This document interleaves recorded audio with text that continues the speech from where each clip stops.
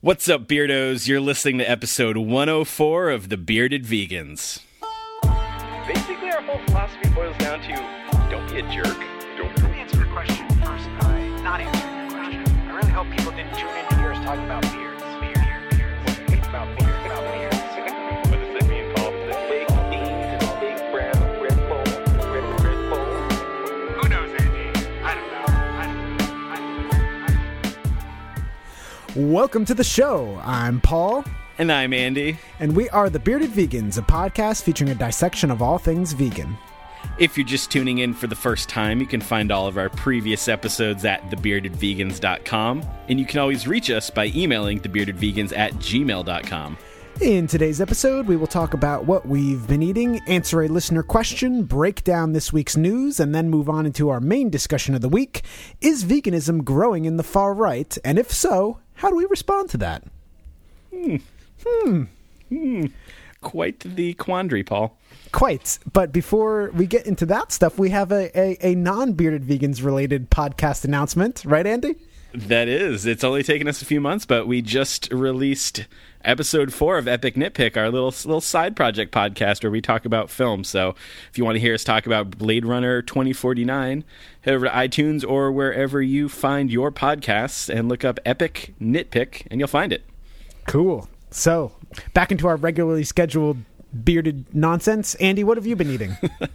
Well, I just had a fantastic weekend in Dallas, Texas at the Texas Veggie Fair. And I missed it last year due to some scheduling conflicts. And let me tell you, this is quickly becoming one of my favorite events to do. Massive crowd came out. Everyone was so nice. The food lines were very, very long, so I did not get to try any food except for some donuts from Cake Thieves while I was there. But I did get to try out some new vegan spots in the Dallas area. And so the one that I really want to talk about is called V Eats, or perhaps you might call it Veets. And they are kind of like a Southern cooking comfort food type of place. I went for the brunch. The brunch was highly recommended by several people there. So I was really tempted to get the chicken and waffles, but then this other dish caught my eye, and it was a Southern fried portobello mushroom with like a creamy gravy, and it came with, I think they call them their vegs or veet eggs or whatever it was, basically a tofu scramble, and hash browns as well. And I'm a sucker for a good hash brown, Paul, and these are, I don't know, I'm always confused by the terminology of like the ways potatoes are cut and then cooked up for breakfast, but these are the kind where it's like they're like grated potatoes, like Waffle House style hash browns, and they cook them on the grill and they get really crispy, and I am a sucker for those, so they were great. The tofu scramble was fine. I wish it was just tofu. I wish there was some veggies in it. Could have used maybe a little more pizzazz in the seasoning or something, but this portobello mushroom was so perfectly fried. It had this great, crispy, crunchy, flavorful outer breading, and it never got soggy despite the fact that they put a ton of this creamy gravy on top of it.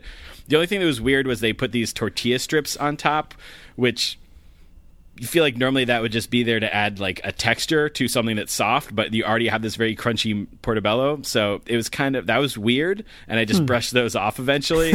But everything else was really good. I would love to come back. Their dinner menu looks spectacular, so I can't wait to try them again.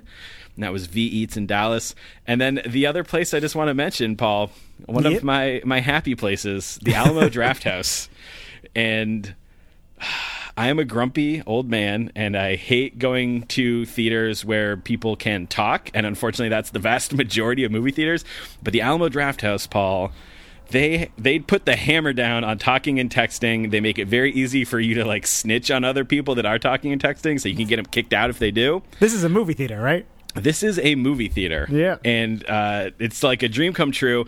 They have like service within the theater, like servers are coming in, bringing you drinks and whatnot, which one would think, well, they do all this effort to get people to not talk and text, but then they have people serving food and coming in and out during the movie. It's not nearly as distracting as you might think. And I think also it's just sort of this aspect of it's expected, it's a part of the experience, whereas someone talking just means they're a jerk. So they've been expanding their vegan options over the years, and they introduced a vegan menu in Austin a few years ago, and one of the things on it was this buffalo cauliflower, which I was excited to get, and I got it, and it was really mushy and soggy and just not that great. But I rolled the dice, and I got it again during said viewing of Blade Runner 2049, and it was so perfectly crispy. It comes with a vegan ranch. Although it was kind of odd because the description on the menu said it comes with vegan ranch, and then when I ordered it, my server was like, do you want regular ranch or vegan ranch? And I'm just like, why would you ever give someone the option of that? Yeah. You know, it's kind of like, it says in the menu description that it comes with vegan ranch, so people are expecting that's what it's coming with, and so it's just weird that they would go out of their way to give someone the non-vegan option. But anyway, it was great. Props to Alma Drafthouse. I hope they continue to add more vegan options. So much of what they do could be so easily veganizable. I'm honestly really shocked that they haven't made more of an effort to include more vegan options. But overall, such a great establishment, great place to see a movie, and I'm glad to see them growing their vegan options. At least it's on their radar. Yes, definitely. And like, I don't know, they just need to get some vegan cheese for their pizzas and some, vegan milkshakes going on. They'd get a lot more money from the vegans. And I do have to say, a lot of beardos came out to the Texas Veggie Fair, so a quick thank you to Stephanie, Josh, Avery, Marty, Christine, and Michelle for coming out, saying hi, picking up a button. Thank you once again. Thank you. I didn't see you, but thank you for saying hi to Andy. Yes. I do have to say, our friend Josh was running the Compassion Co table in Boston this weekend. Apologies to anyone that thought that he would have buttons and stickers for people. I thought we made it clear, but I guess not, because a few people did come by asking for them. So I think I'll try and start sending those to people, even if Paul or I won't be at a Veg Fest, just so people can stop by and pick them up. But thank you to all the beardos that did come out to Boston and said hi at the Compassion Co table. Yeah. So let's move on into a listener question. So today's question comes into us from KDR, who emailed in, "Hey guys, I love the podcast, and I'm wondering if you are okay with people adding you individually on Facebook." Good question. Yeah, Paul, what do you think about this? I certainly get requests from people that are obviously beardos, and then sometimes I just get random requests. I'm like, how does this person know me? What's your policy on this? For Facebook, I think I'm usually a little more hesitant. Like if I look at someone's that profile that requests me, and I cannot seem to figure out like any sort of connection that I would have to them, I might delete it. If I see that like they're vegan, then I'll be like, okay, I'll add this person. I have no idea how they came to my profile, but I'll still add them. So if you have tried to add me and I have not been able to determine how you know me, then apologies if I have deleted you. If not, I probably added you. So yeah, I guess I'm cool with it. It's fine. Yeah, I would say for me, I'm someone, I do like a lot of things. So whenever someone sends me a request, I'm never sure for what reason they are adding me. So unless I have like a bunch of mutuals with someone, I'm usually not quick to add, and I usually have like, don't mean to brag, Paul, but like 100 like requests just like sitting there, and then like, I'll like one afternoon every like 4 months I'll be like, let me go through and add some of these people. So yeah, you're welcome to add me. Understand that I almost never talk about vegans. If you're looking for like more opinions about things, my Facebook is not the place where that happens. That happens over at our Bearded Vegans Facebook page or the Compassion Co we So don't add it for that. But if you want to see pictures of like dogs or like videos that I think are funny, you're welcome to add me. But if we don't have mutual friends, send a message first and be like, hey, I'm a beardo, listen to the show, and then I'll give you an ad. So. Yeah. I am not as popular as Andy, but I too rarely post on Facebook. On my Facebook, it's mostly just animal videos. It's usually me tagging Paul in like Slipknot memes. Yeah.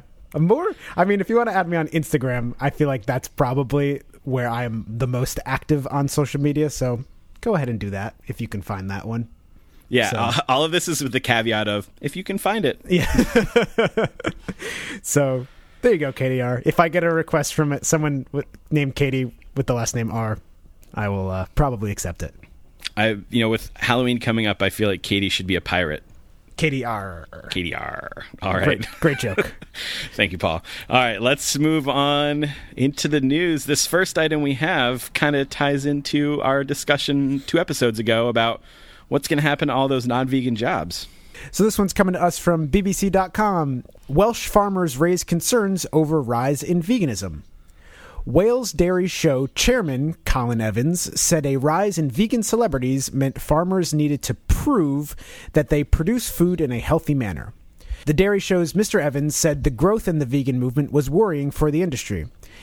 It must be of concern to us. Celebrities are now getting behind promotional drives for veganism or vegetarianism, he said.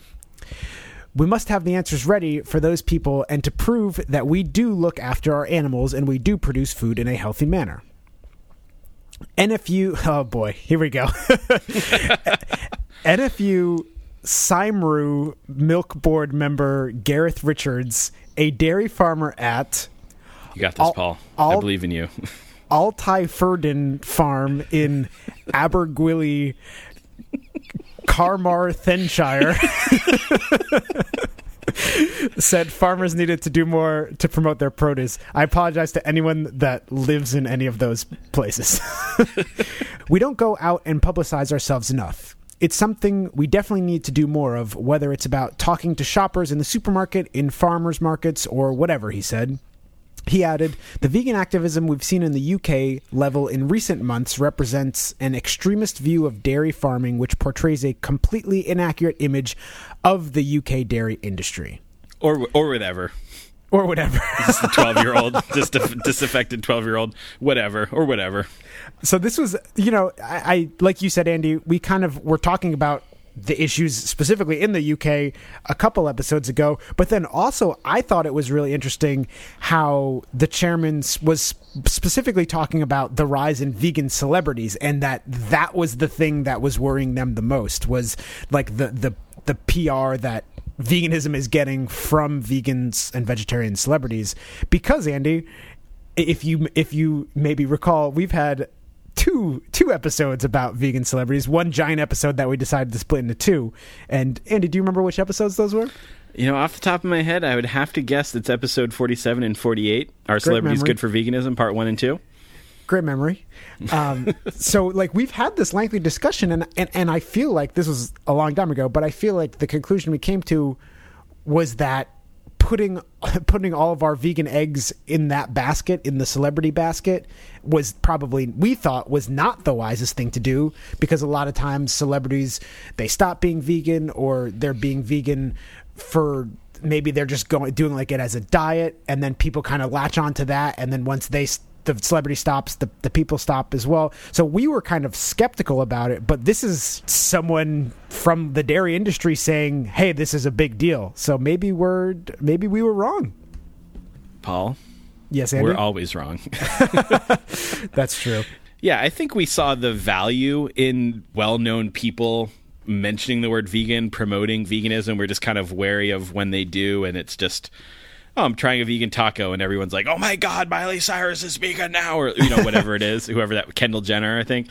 But yeah, I mean, clearly big names talking about veganism in a favorable manner is going to be bad for those that exploit animals. Whether it's long-lasting or far-reaching or whatever it might be is, I guess, up for debate. But certainly the more people that talk about veganism in a positive light is a good thing. So yeah, it's interesting to see them be willing to make public statements about how bad vegan celebrities have been for their business.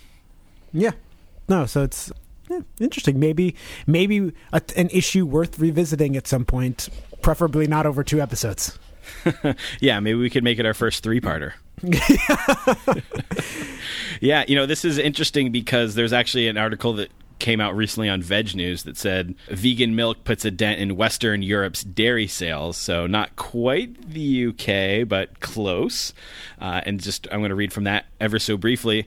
A new report compiled by market research firm Euromonitor revealed that the dairy sector is the worst performing in terms of sales across Western Europe.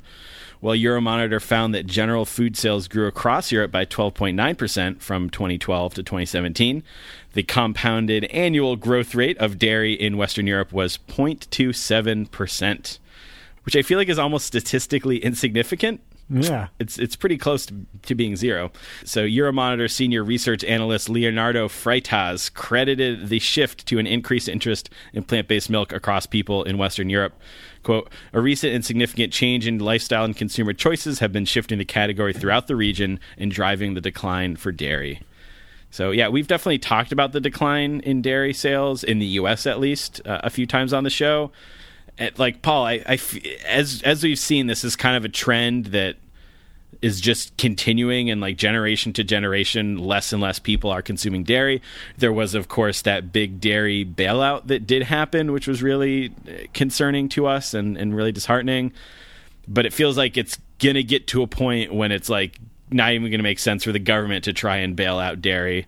And I feel like if we had to plug one specific animal product that won't be, that's going to go before all the others, it feels like dairy is going to be the one.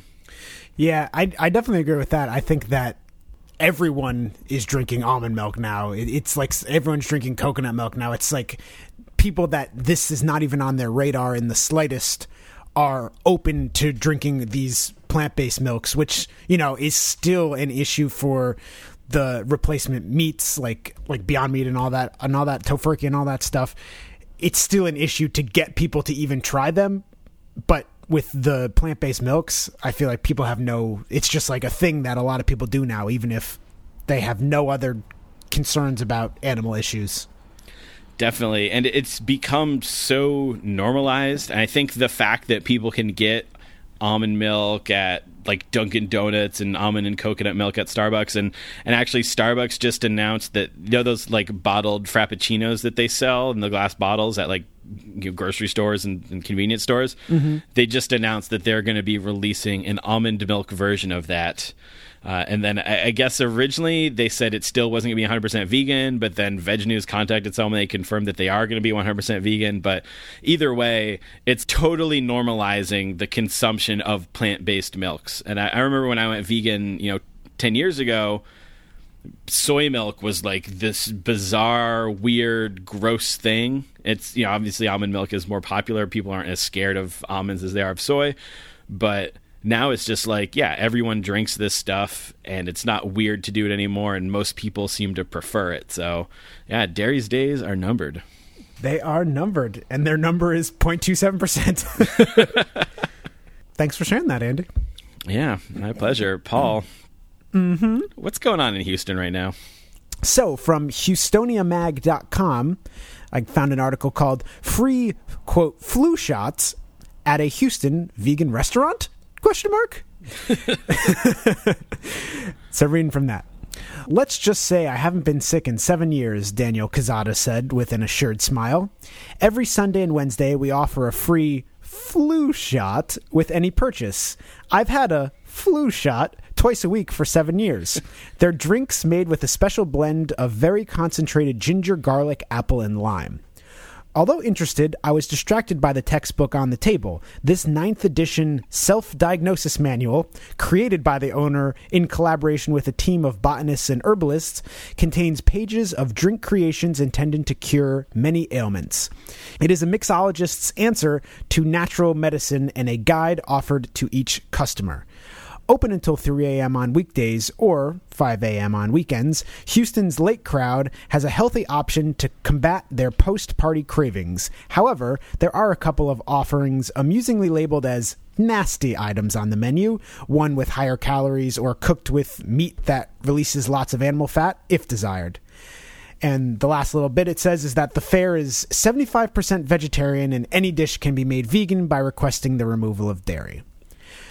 So, Paul, first thing I have to say is I assume that question mark in the title, Free Flu Shots at Houston Vegan Restaurant, is just referring to the fact that it's definitely not a vegan restaurant. Is this a vegan restaurant? Yeah, that's true. It is not a vegan restaurant. I also, this isn't the reason why I wanted to bring up this article as a whole, but I was also curious as to, like, if they're labeling their non-vegan items as nasty, why include them? Why include these items? That is very curious. Very, very curious.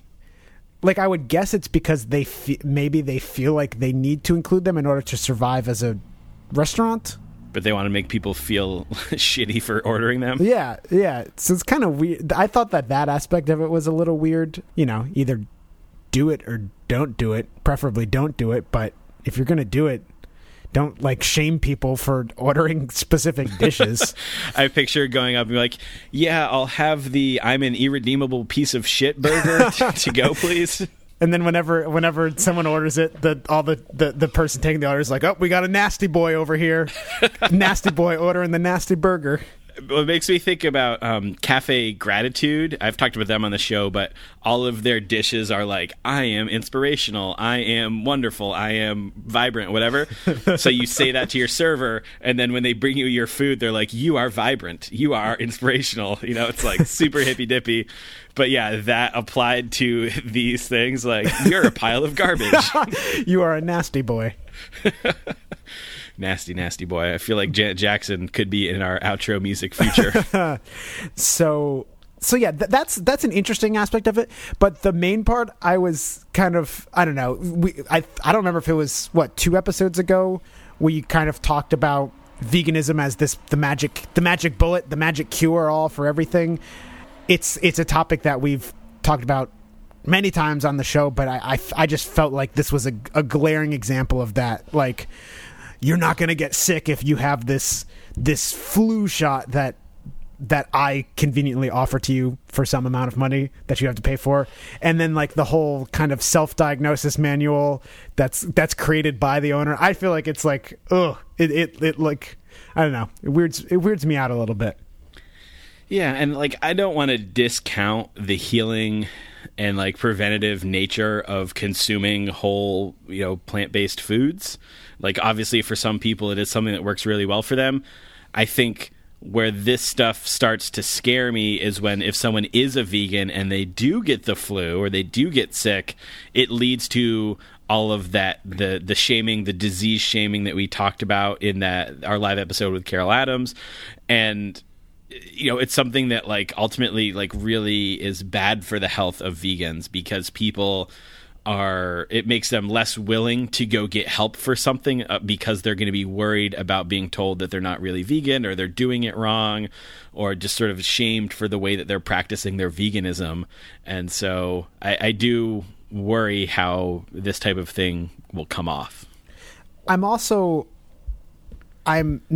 saying this person's doing it. I'm not saying Daniel's doing it, but I am also skeptical of people who say, learn the things like, hey, this is a thing, learn how to figure out what's bad about yourself. And then when you figure out what's bad about yourself, conveniently, I offer the thing that's to fix those things.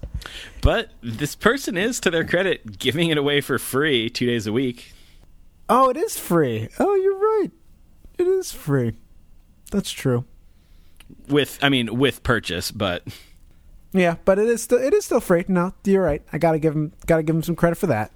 Yeah. It's funny because you first sent me this article, Paul, and I was reading it, and like before I kind of like, I thought this was going to be something about like flu shots aren't technically vegan, whatever it is. Because I was thinking about like, I guess vaccines use egg whites in the production or whatever. I thought this was going to be something along those lines. And then it was like, this restaurant's giving them out. And I was like, that's curious. Like, what an interesting, like, oh, they're trying to turn the tide of like the anti-science vegans and basically like, no, flu shots are good for you. And then it was like, I get 2 flu shots a week, and I was like, Jesus Christ, that seems like way too many flu shots. This guy just looks like Bane from Batman. He's got like all these tubes going into him. It's just a flu shot IV, just pure flu going in. So yeah, I don't know. If you're into taking these flu shots and it's working for you, cool. But like, let's make sure that we're not walking into dangerous disease-shamey territory with all of this stuff. Well put, Andy. So I think moving on from there, we got some, I would say, good news. Good news to share, Andy. What do you got? I bet some would say this is not good news, Paul. But not I. So this is coming to us from the Washington Post. And again, all these links will be in our show notes at thebeardvegans.com. Meatless Mondays coming to 15 New York City schools. So reading from that article, New York City's mayor says 15 public schools in Brooklyn will forego meat on their Monday menus starting this spring. Hey, Andy. Yes, Paul? You talking about Mayor de Blasio? Bill de Blasio. Bill de Blasio. I love your impression because it sounds nothing like him. I don't think I've ever heard him talk before. It's just a guess. That's what a New York City mayor sounds like. Yeah. Democratic Mayor Bill de Blasio says he will also be instituting the Meatless Mondays policy at Gracie Mansion, the mayor's residence. De Blasio made the announcement on Monday during a visit to PS1, one of 5 schools in the city serving vegetarian meals every day of the week. So, this is, I think, pretty big news. I think this is definitely a big step. I think we must have talked about Meatless Monday campaigns or Meatless Monday as like an individual practice very early on in the show's developments, perhaps in our discussion about single issue campaigns. Paul, how are you feeling about this development? I feel like it's like a step in the right direction. You're making students eat at least vegetarian. I'm assuming it's not completely vegan, but you're like kind of taking meat out of the equation. And even though I think it's like I want it to go further from here, I think it's a good start to be like, okay, we're gonna, at least on this one day, we're removing this thing from the equation. It's not even an option anymore. And I'm hoping that it gains momentum from this point on, that it expands to other schools, or like it says in the article, or it expands to, or it turns more schools into being completely vegetarian, and then eventually completely vegan. So it's already a thing. Like, he visited this one of 5 schools that always serve vegetarian meals. I'm rambling, but my point is that I wouldn't expect to see regular schools serving meat lunches to then turn into every school serving vegan lunches. I feel like this is the bridge to that. This is the bridge that we need, and to kind of implement these sorts of schools, I do see it as a positive step. Definitely. And I think that when we talk about these things, it's sort of important to talk about the difference between individual change and institutional change, because I think this kind of relates to our discussion about that vegan prison experiment that's happening, that we talked about last episode, in that, what people are being fed in institutions. And this is, obviously prisoners are like much more, quote unquote, forced to eat what is given to them. But even someone that, say, like relies on their school lunch program, or someone that works in like a government building and they just rely on whatever's going to get fed to them from their cafeteria, situations where like the individual choice is kind of stripped away from people, if they're going to be forced, quote unquote, forced to eat something, then it might as well be the vegan option. So I think that if this school is going to be purchasing a bunch of meals, they might as well be purchasing the vegetarian one. Yeah. And so I think from that regard, again, vegetarian is not vegan. So we do see the downsides to this. Like, obviously some people would be upset that people are switching from meat to cheese, but I think that there is a bigger like mental leap that people have to take to get rid of meat from their diets. And so I think that like if the meat is gone, then they're starting to think much more in like a meat-free mindset. Whereas if there's no cheese in their meal, it's probably not. It doesn't seem like it's as big of a deal. Some people might feel differently about that. But basically, sort of forcing people to have these vegetarian options, and then hopefully they are good vegetarian options that will have the impact of, one, reducing the amount of meat that is purchased to feed all these people, but also it kind of is just de facto exposing them to all of these meat-free options, and hopefully that gets people less scared about trying these things outside. Maybe they start to make the black bean chili for themselves at home, and hopefully it does act as like a bridge to all vegan schools. And kind of like you were saying, Paul, I think that this is a place where I'm like, baby steps make sense to me. And, say this school is vegetarian for 10 years, it wouldn't be so weird for them to be like, we're just going to go all vegan now. But yeah, you'd imagine there'd probably be a lot of parental outcry if it went from being a school that served meat every day to being strictly vegan overnight. Yeah. So, yeah, I think that this is one instance, like when we're talking about an institutional level, those kind of baby steps, I think are great. And I think that they can work to expose people to to meat-free options that wouldn't be exposed to them otherwise. I'm still on team vegan education as primary objective number one, but I think that having people work on these issues as well can have a really big impact. Agreed. And actually just did a little bit of research onto PS1, the school that the announcement was made from that is all vegetarian, and it did say that they have vegan options as well. And so just to read some of those at PS1, lentil sloppy joes, pasta fagioli, Mexicali chili, braised black beans with plantains. I mean, sounds good. Black beans with plantains and teriyaki crunchy tofu. And I'm just like, damn, like, can I get in on that? Like, some of that stuff sounds really good. So yeah, as long as that stuff's being prepared well, like, I think it's really setting up these kids for, not thinking vegan and vegetarian food is this super weird food to be consuming. It's just like this normal thing that they get at their school. So right on. Yeah. Big props. Big old props. Big old props.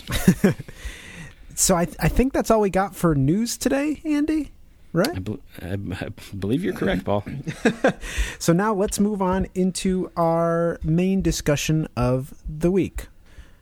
So our question of the week, as we stated at the top of the episode, is we're asking, is veganism growing in the far right? Because there's been a Vice article going around that we will be talking about shortly that sort of poses that as something that's happening.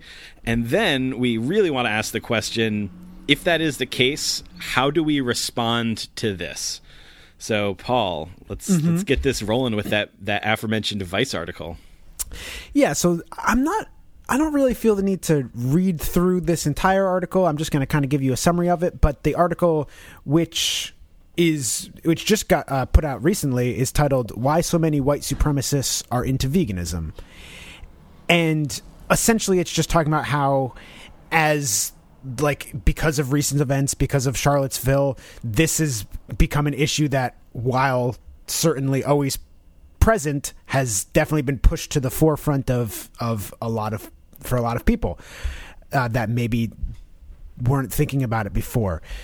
And what the article is trying to put forward is this idea that, in addition to just like white supremacy either being not necessarily on the rise but being more prevalent, that there's a subgroup of white supremacists that are vegan, and the article is trying to put forward kind of ideas about why that maybe makes sense. And they go ahead and they give a few examples. They give an example of this like YouTuber that was going by Simply Vegan, that had a YouTube channel back in 2012, started it called Simply Vegan, and how their YouTube channel slowly turned into this other channel that was just putting forward these white supremacy ideas and ideology.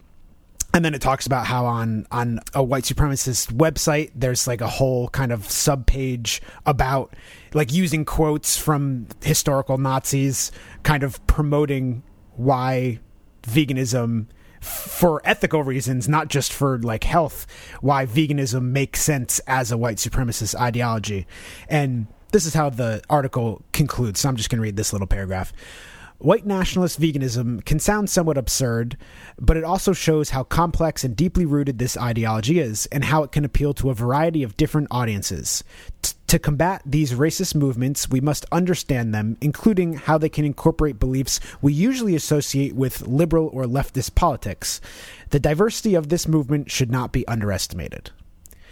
And this, so I tried doing a little bit more research about this specific topic and trying to find more stuff about veganism specifically in like white supremacist circles or the far right communities.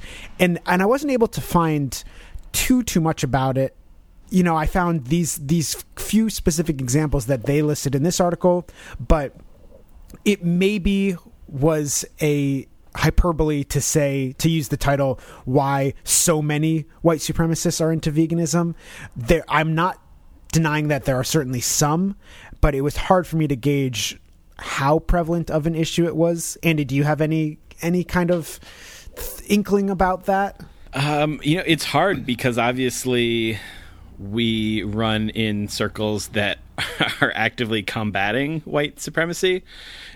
and this is not something that I've to this regard, certainly, and I don't want anything that we're saying to be misconstrued as saying that there isn't racism present within veganism, that there aren't racist vegans, that the ways a lot of people promote veganism is not necessarily inclusive of folks that aren't white. All of these things, as we've talked about many times on the show, certainly are issues.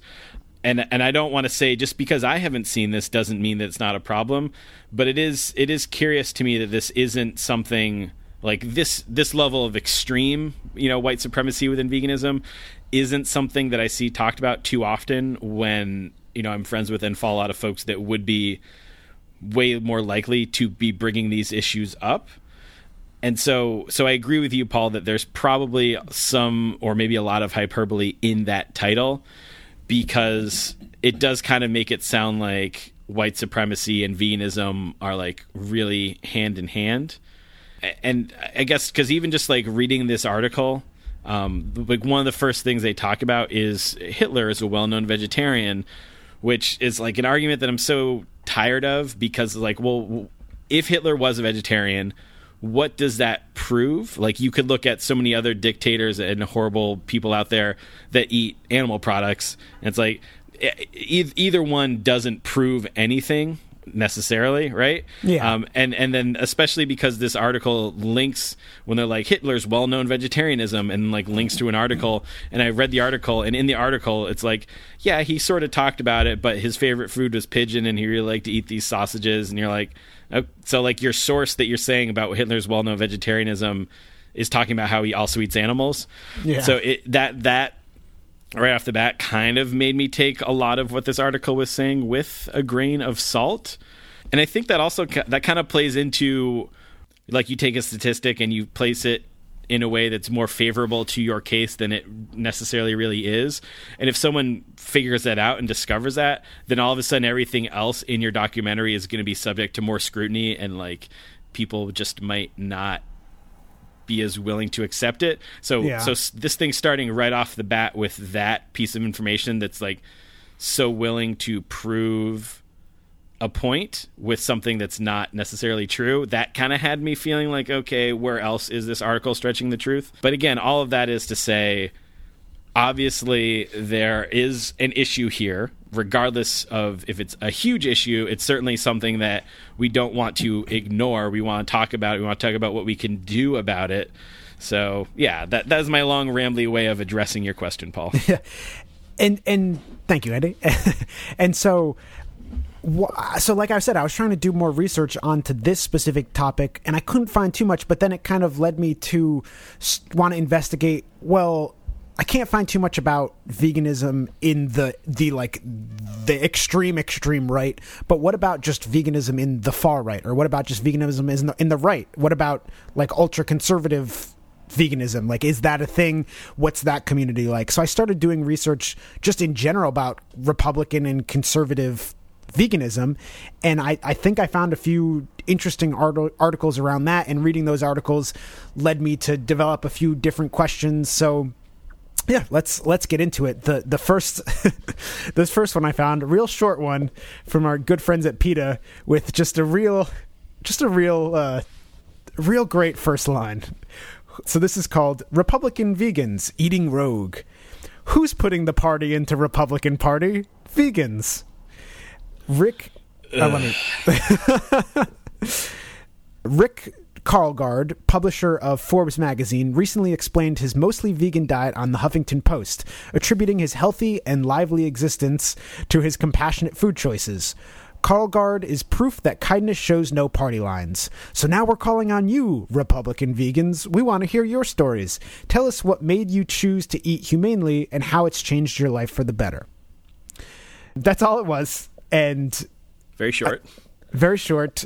I thought they use an interesting example of someone who seems to be saying that they're vegan for health reasons, but then saying like, look at this great example of someone that's doing this for compassionate reasons.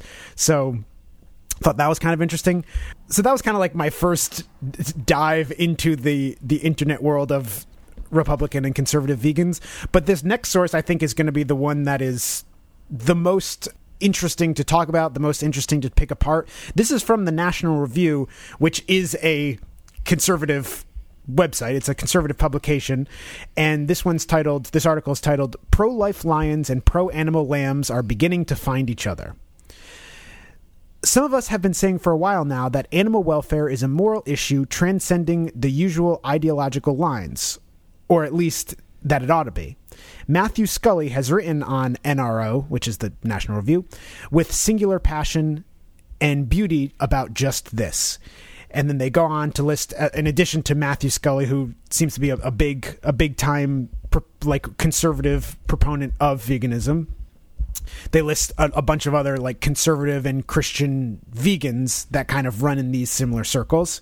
Then they go on to talk about how Governor Chris Christie vetoed the gestation crate ban, and the reason that he vetoed it, despite the ban being favorable to 93% of New Jersey citizens, he was vetoing it for political reasons. And then they talk about that, and they say, whether Christie's gambit costs him elsewhere on the way to Iowa or not, there's a sizable irony lurking in this passing but pregnant spectacle.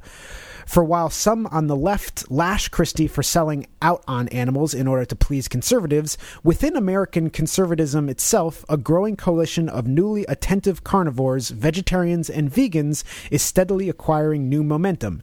In fact, it's no exaggeration to say that the freshest thinking on animal welfare these days is emanating not from the left, but rather from the writers who are Christian or conservative, or both.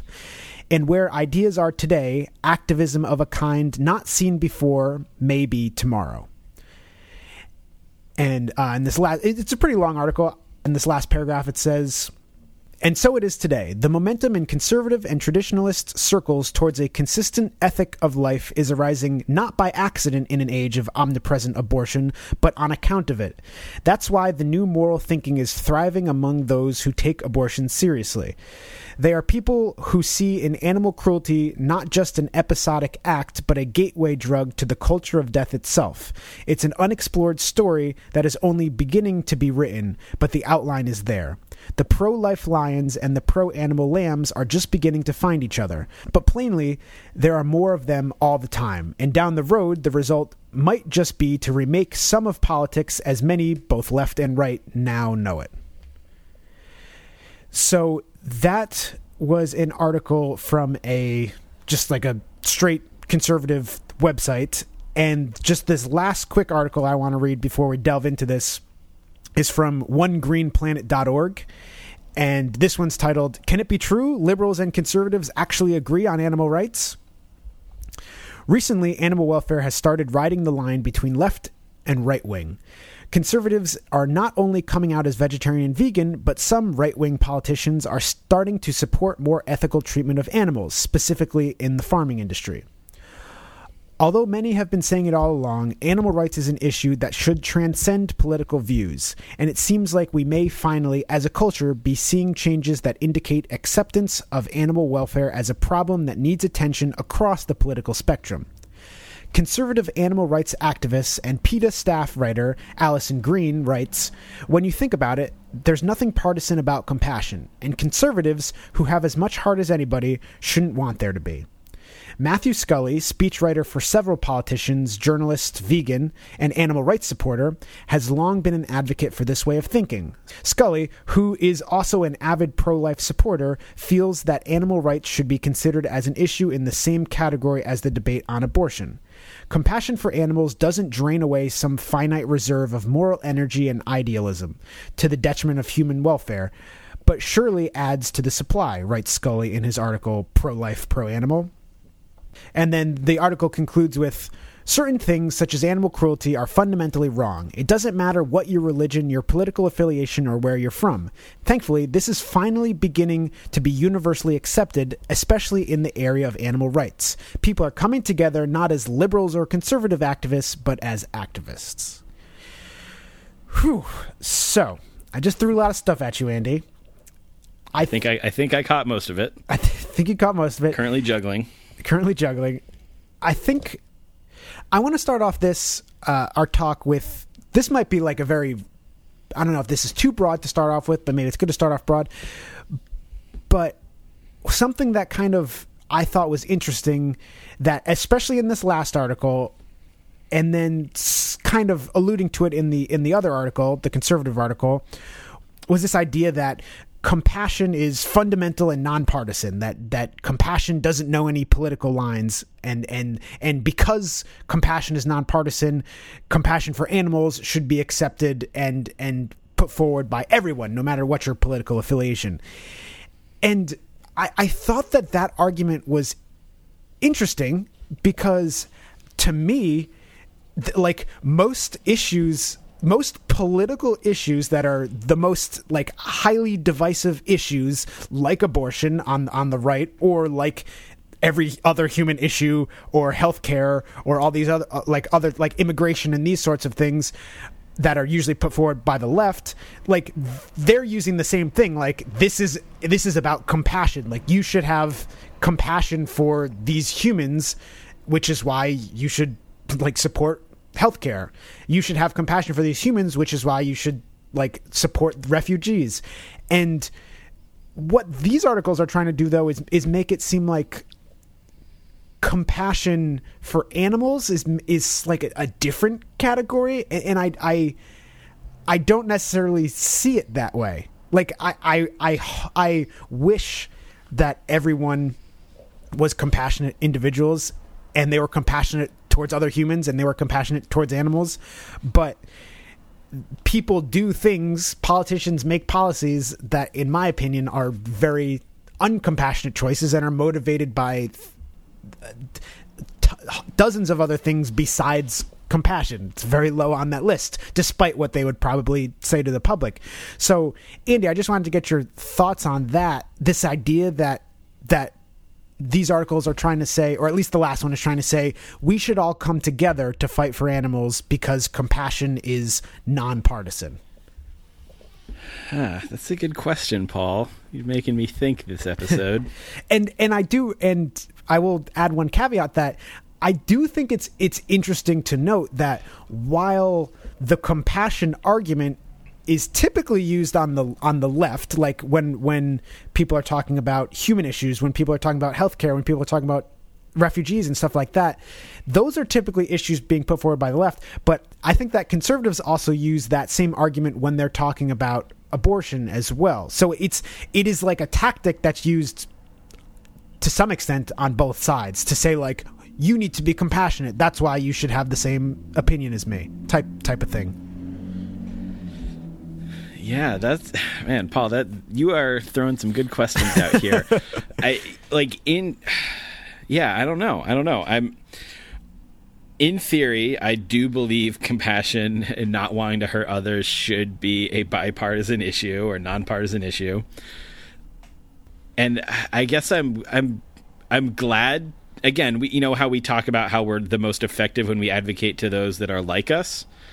And a lot of that kind of goes back to the backfire effect episode that we did. We were talking about how you have to sort of fill the gap, which is essentially this idea of if you're trying to get someone to change, you have to let them know that changing one specific thing doesn't mean they're changing their worldview necessarily. Mm-hmm. So I do think that someone who is, say, very left-leaning trying to get someone who is very right-leaning to change, and then also being like, well, you also have to start caring about all these other issues, it's going to be a lot harder for them to do that. But if it is a fellow person on the right that has all these other beliefs in what would be typically considered like sort of right-leaning beliefs, they're a lot more likely to get that person to go vegan. So like from that standpoint, I'm like, I guess I'm glad that these folks are making this connection within their own social circles and their own political circles. Like, I'm like, I guess that is what I want them to be doing, you know? Yeah.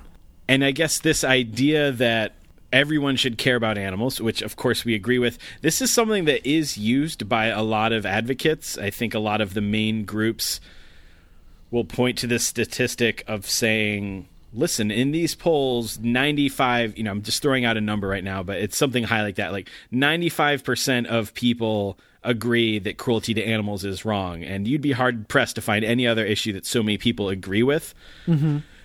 So So this is a tactic that is used kind of on both sides of the aisle. It's something that everyone is like, well, of course you should care about animals.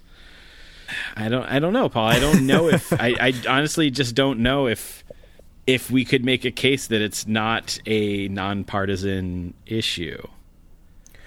But I agree that someone who cares about and has compassion for animals, it would make logical sense that they would also then have compassion for human beings and want health care or want to help refugees fleeing from a war-torn country or whatever the issue might be. Mm-hmm. But this is the argument that people make when they're like, well, you care about feminism, so that means you have to be against dairy, or you care about this social issue and you're a hypocrite unless you care about veganism as well. And I always find that to be unhelpful. And I get that people are trying to help others to make the connections between those things. You care about this, so it would make sense for you to care about that. And they think that that is a shortcut to getting people to care about a specific issue. Yeah. So I don't know. And actually what you just said leads me to another thought that popped into my head. And that's the specific tactic that I've seen some people say, some vegans say, that's like, oh, all these people that are anti-abortion, all these people that are protesting abortion, like they should be, if they care about life so much, they should be vegan. Like, why aren't you vegan? If you're so, quote, pro-life, why aren't you also vegan? And I guess after reading these conservative, like after reading the conservative article, I guess what worries me, not that it's going to convince me otherwise, but I guess what worries me is using a tactic like that is saying that, to me, when I say, well, if you're anti-abortion, you should also be vegan. I think that when I say that, it's saying, to some extent, it's okay to be anti-abortion as long as you are also vegan. And what kind of reinforces that concern of mine is like when I read these articles where there are vegans that are also anti-abortion, because then if you were using that tactic, if that was your tactic, you said, if you're anti-abortion, you got to be vegan. Then what happens when the anti-abortion person goes vegan and then they say, okay, I'm vegan, so now you need to be anti-abortion, because that was the whole premise. Gotcha. And not that not that I think that that's going to be like, oh, well, you're right. Like that's logical. So I guess I got to do that now. But I feel like the logic in that argument is not super strong. When the person turns it around on you, it then doesn't apply to you. I don't know. I don't know if this is maybe like it's more philosophical than we need to be thinking about. Maybe I don't even need to be thinking about it this intently, because if that argument gets people to go vegan, is that the only thing that matters? Because I don't think too many people, maybe I'm wrong. I was going to say, I don't think too many people would then be, if the argument was used against them, if you're vegan, you should be anti-abortion. Maybe that does convince people to swear their opinion on that, to swear their views on that. So I don't know, but even if it's like subconsciously, I feel like it reinforces that, like, if this thing is okay, so then you should do this. If you're this, then you should do this. So both of them are okay. And it's not just with this. I'm trying to think of another time where people use that argument, and it's not just with veganism. It's with a lot of political arguments. I see people saying, like, well, if you're okay with this, then you should also be for this. And to me, that's like saying you're condoning the first thing as long as they also do the second thing. Do you know what I mean, Andy? Yeah, that's definitely a tricky thing to navigate. I guess I wonder if it just sort of points to the fact that compassion is a nonpartisan issue, and that basically there's almost anything that you could point to and be like, well, if you believe in this, then you should also be vegan, regardless of what it is.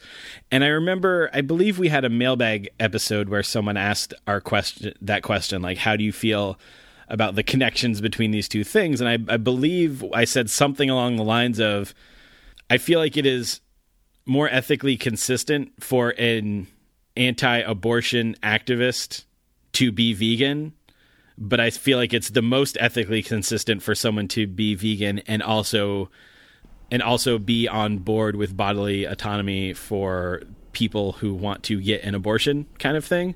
Yeah.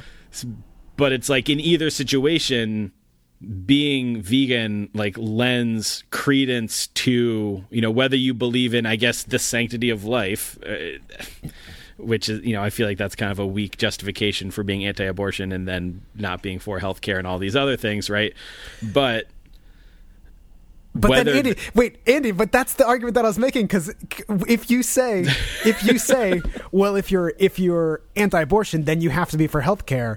But then the person becomes in favor of healthcare, and they say, okay, I'm in favor of healthcare like you, so now are you anti-abortion? I mean, that's not like that. I feel like that's not the path that I'm trying to go down necessarily. I guess I'm saying, for someone to care so much about the value of life of a young, a baby, a fetus, whatever, and then to not also support them once they're out of the womb seems hypocritical. Yeah. No, I completely agree. But I do get it. Like, you're basically like, okay, I'm the biggest healthcare advocate, so now we have an amazing system for these babies to be born into, so you have to be anti-abortion because of that. Yeah. Yeah. It's like, I think, well, no, I think it's not necessarily the argument that you're trying to make. I think it's how you frame the argument, because I think you can point out how someone is being hypocritical while not reinforcing that it's okay to do one as long as you do two, Yeah. I guess you could frame it in a manner that says, I know you believe in this and you believe that fighting against people getting abortions is the best way to preserve the sanctity of life. But have you ever thought that these other things are way more effective, promoting birth control, promoting sex education, all of these things, and the healthcare and all that? Like, that could be a way to change someone's mind or get them to do to say, you should care about this thing if you care about this, without reinforcing the first thing. Mm-hmm. Yeah.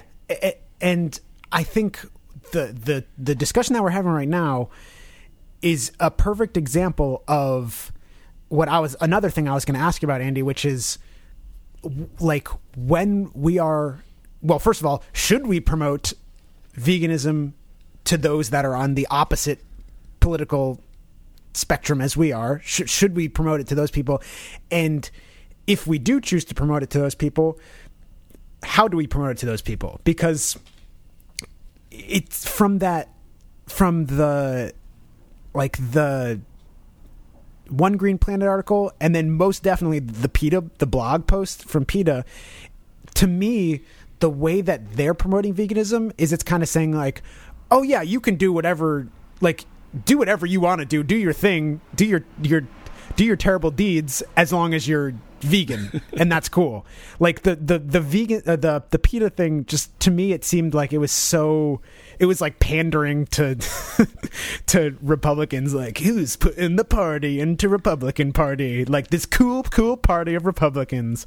And it's definitely classic PETA, but then I guess that begs the question, then should they ignore Republicans? Well, that's what I was going to ask you, Andy, is what is the way, because I'm not going to say is there a way, because I think that there is, but what is the way to promote veganism to, say, Republicans, if you are on the far left and you're trying to promote some veganism to the far right? What's the way to promote veganism while not also encouraging the other non-vegan related beliefs that these people have? I honestly just don't know if it's something that is the responsibility of someone on the far left to do. Wait. You don't think it's their responsibility to promote veganism, or to reach out to people that have drastically different views? Like, again, we are the best and we promote to those that are the most like us. And this kind of goes to our issue, or the episode that we did on tattoos. And we talk about how there's some people that say, you have to wear a suit and do this to be respectable and advocate to certain people. But then it seems like you'll be very disingenuous if you put on a suit and you're trying to advocate to people that are making, $300,000 a year, and you're someone that makes $20,000 a year, and they can sniff you out. They know you're not one of them. And so why would it be the responsibility of someone on the far left to then go and promote veganism to someone on the far right? To me, it almost feels like it's a waste of time. That's what we're here doing, I guess. But to have that conversation, it's basically, to me, it's saying, how can we get young punk kids that are covered in tattoos to be more effective at advocating to Wall Street bankers? Yeah. And it's like, okay, I guess you could probably get the young punk kid that's covered in tattoos to do something that'll be a little more effective than whatever they're currently doing. But wouldn't it be better to get the other Wall Street bankers that are vegan to go do that advocacy work? So it's, to me, it's almost like an exercise in futility to feel like we need to figure out how those of us that are more left leaning are going to be able to affect those that are more right leaning. My retort to that was going to be, well, like, there must be more vegan Democrats than vegan Republicans, so aren't we then missing out on like a huge population of people who we would not be advocating to then? And I just did a quick Google, and I'm not finding specific numbers, but I found a couple websites that have kind of been putting forward the idea that there's not a huge split when it comes to animal rights when you break it down between Democrat and Republican, which seems very interesting to me. It seems like it would be something that, in terms of just Democrat versus Republican, it seems like Democrats would have a lot more vegans than Republicans, but maybe I'm wrong with that. In which case, my next point wouldn't really matter, or the point that I said wouldn't really matter, because there would be an approximately equal number of people advocating to their own group. So then I guess we can, if that is the case, I guess we can leave it to the people on the right to promote veganism in the right, leave it to the people on the left to promote veganism in the left. Is that what you'd say? I guess, but then that also, of course, runs the risk of allowing people to promote veganism in a way that's like really alienating to others. But then I guess it's almost like my point is like, well, does it matter if this group on, say, just for instance, the far right is doing it in a way that's really alienating to others, when they're not going to be the ones that are going to influence people in other groups to go vegan anyway? So why not let them do it the way they want to do it? Which I feel like runs counter to like almost every episode we've ever put out. Yeah. And this was another issue I was thinking of, is that it's like when we are, along with our promoting of veganism, to what extent, or if at all, I'll say, do we need to fight against those vegans that hold non-vegan related problematic views? For instance, I think most people would agree that, as the first article is putting forward, there are vegan white supremacists. I think we can hopefully, most vegans, I really hope, would be like, no, like you need to cut that out. Like, you need to stop being a white supremacist. You need to cut that shit out. But that's like an extreme case. But then what about when we just talk about the general debates of right wing versus left wing? Like, how do we combat how those vegans are integrating their veganism with their other political beliefs versus how we're integrating our veganism with our political beliefs, which is obviously the correct way to do it, which is what we're doing. But how do we just kidding. But like, how do you know what I mean? Like, to what extent do we need to, like, and this is the thing. This is what I think a lot of, I when I see people trying to put down, intersectional veganism, it's usually under the guise of, we need to stop infighting because it's hurting animals. And I think that this is exactly the topic that we're talking about, is it's like when people are getting into those other issues that aren't necessarily specifically vegan related, but they interplay with their veganism and they affect their veganism or how their veganism is expressed. Like, how do we navigate that? Guide me. Or is there an answer? Like, what? I don't know, Andy. Well, I have certainly seen many advocates that sort of play by that rule book of you should wear a suit and you should be as quote unquote normal as possible kind of thing. And they will often say that it's important to not bring these so-called extra issues into the equation when you're trying to advocate. The idea that we're going to be the most effective if we don't bring any other issue into it, because if we bring up some issue that another person disagrees with, then they're going to be more likely to disagree with us promoting veganism to them. Even if they're sort of inclined to be like, yeah, I shouldn't hurt animals if I don't want to, but you also believe in this thing that I don't believe in, so therefore I don't want to be like you. That doesn't fill the gap, so to speak, for me, and I'm going to have to change my worldview if I believe in veganism then, because that means I also have to believe in this thing that you believe in. So there is this sort of this common wisdom, I'll say, from these types of advocates that say we need to be as normal as possible, as uncontroversial as possible. And I guess I just disagree with that, because it privileges promoting veganism to a certain sect of the population, but leaves so many other people out of it. And I think if we do believe that all of these things are connected and that we're not really going to free ourselves of one without freeing ourselves of the other, that it is important to address all of these things. And there's ways to do it tactfully. There's ways to do it over time and all of these things. But I still think it's important that we do address those other issues. And I think that we need to be careful about welcoming in people that have these like very extreme views, like white nationalist views, because if all of a sudden we're making all this effort to include them, that means we're not making an effort to include other people that I think would probably be more beneficial to the movement anyway. Yeah. Yeah. I feel like most of our podcast is dedicated to making sure we do talk about these other issues while we're talking about our veganism. And I feel like the reason that I personally am having so much trouble coming up with thoughts or opinions about this specific topic is like, when I think about that, when I think about talking about these other issues as they relate to veganism or as they relate to our vegan advocacy, to me, it's like, I'm usually under the assumption that, like, okay, I think people generally have good intentions and they're like going in the right direction. They just need a little nudge, or they need to maybe they don't realize why what they're doing might be harmful to other groups of people and why it would then hurt veganism and all these things. Like, when I'm thinking about these issues, Andy, when we're talking about them in most episodes, I'm like, people just need a little nudge. They just need a little bit of information. They just need a little push. But now when I'm faced with this topic where it's like, oh, but I'm going to be talking to vegans who are on the far right, who I know for a fact have the exact opposite view of me, views as I do on all of these issues, except for veganism.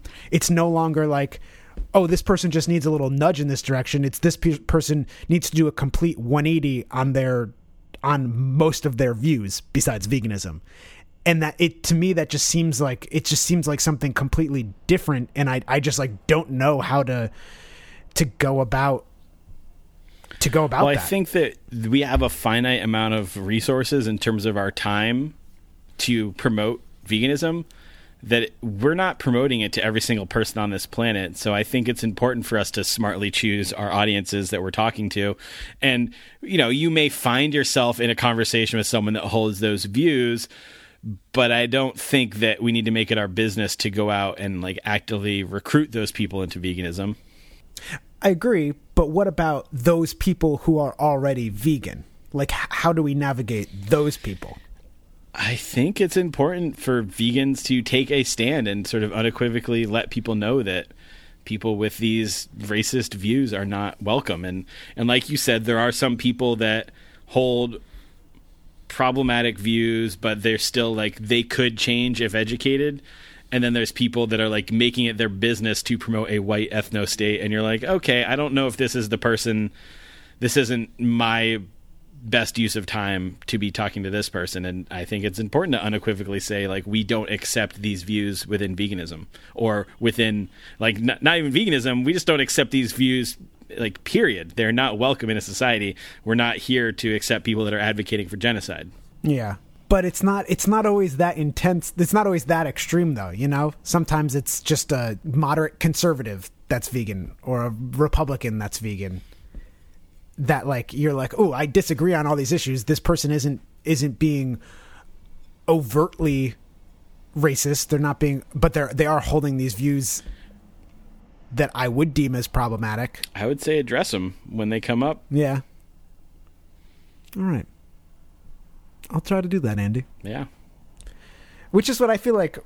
I don't know. I feel like that's what, I don't, Andy, for some reason, this specific conversation that we're having feels different than all these other times that we've said, like, we need to address these other issues. We need to talk about these things. And I can't, like, I don't know exactly why, but it just feels like it's a trickier situation to me. This conversation makes me very uncomfortable because I'm not really sure how do I feel and, like, what the solutions are for everything. Yeah. But you know what? We don't have all the solutions for everything, and that's okay. You know who might have some solutions, Paul? Who's that? Our listeners. Yeah. So this was I don't know. Andy and I both found this uncomfortable and tricky to talk about. Maybe you're at home right now listening, or in the car, or in the kitchen, wherever you listen to this, and you're listening and you're like, oh, you're pulling your hair out. You're like, there's such an obvious answer to all this stuff, which there probably isn't. But maybe you have a good suggestion or a good view. So please help us out. Please help us out. Send us an email, thebeardedvegans@gmail.com. Hit us up on the Instagram or the Facebook, just The Bearded Vegans, and let us know what you think, because we opened up the issue, and I think that's important, but it would be nice to get some more feedback on this. Yeah. Can't wait to hear what people think about this one. So, did you have anything else to say, Andy? That's it. All right. Then Andy, what events do you got coming up? Where can people meet you? People can meet me in the parking lot of any Walmart between here and Tampa, Florida. No. November 4th, I will be at the Tampa Bay Veg Fest in Tampa, Florida. November 11th, I'll be at the Atlanta Veg Fest in Atlanta, Georgia. November 19th, I'll be at the Vegan Pop-Up back in Asbury Park, New Jersey. December 8th and 9th, I'll be at the Compassion Fest Holiday Bazaar in Hamden, Connecticut. And don't forget, we'll be doing a live podcast at 5 p.m. on December 9th at the Compassion Fest Holiday Bazaar. And I got a couple other things coming up through the rest of the year, but you can find all those dates, deets, and links at compassionco.com. It's compassionco.com. And at all those events, I will be behind the Compassion Company table, which is my vegan clothing line. So pop on by, say what's up, Beardo, and pick up your free Beard Vegans button and sticker. Hell yeah. Paul, I'm actually sad that I just left Texas and I didn't get a chance to stop by that restaurant and get my free flu shot. Yeah. But especially because I'm looking at their menu online now, and I'm looking at some of the names and, like, the Nasty Burger and stuff. But there's one burger that is so curiously named. I'm sending you the link right now. Click, click, click. I'm opening it up. So you see it down there, Paul? Yeah, I think I see it. It's weird because it has such a long name. It's it's 7 words. Could you just read the name of that burger for us? We are the Bearded Vegans, signing off. Sitting in the movie show, thinking nasty thoughts.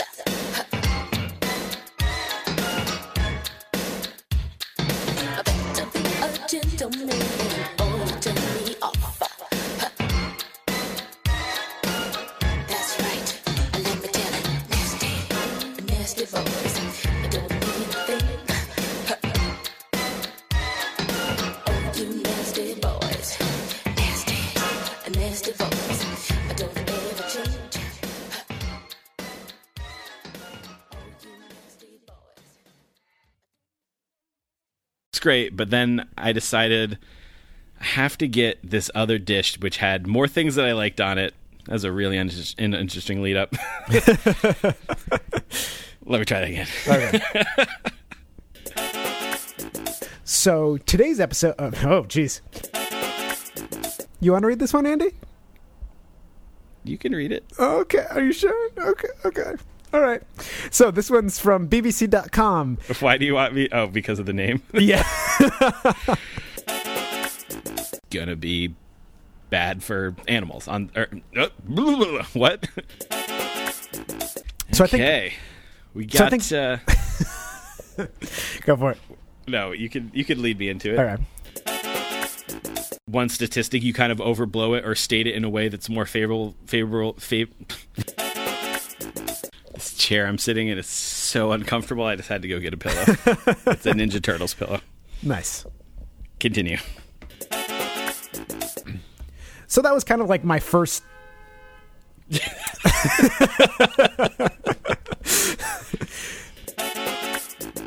December 8th and 9th, I'll be at the Compassion Fest holidays.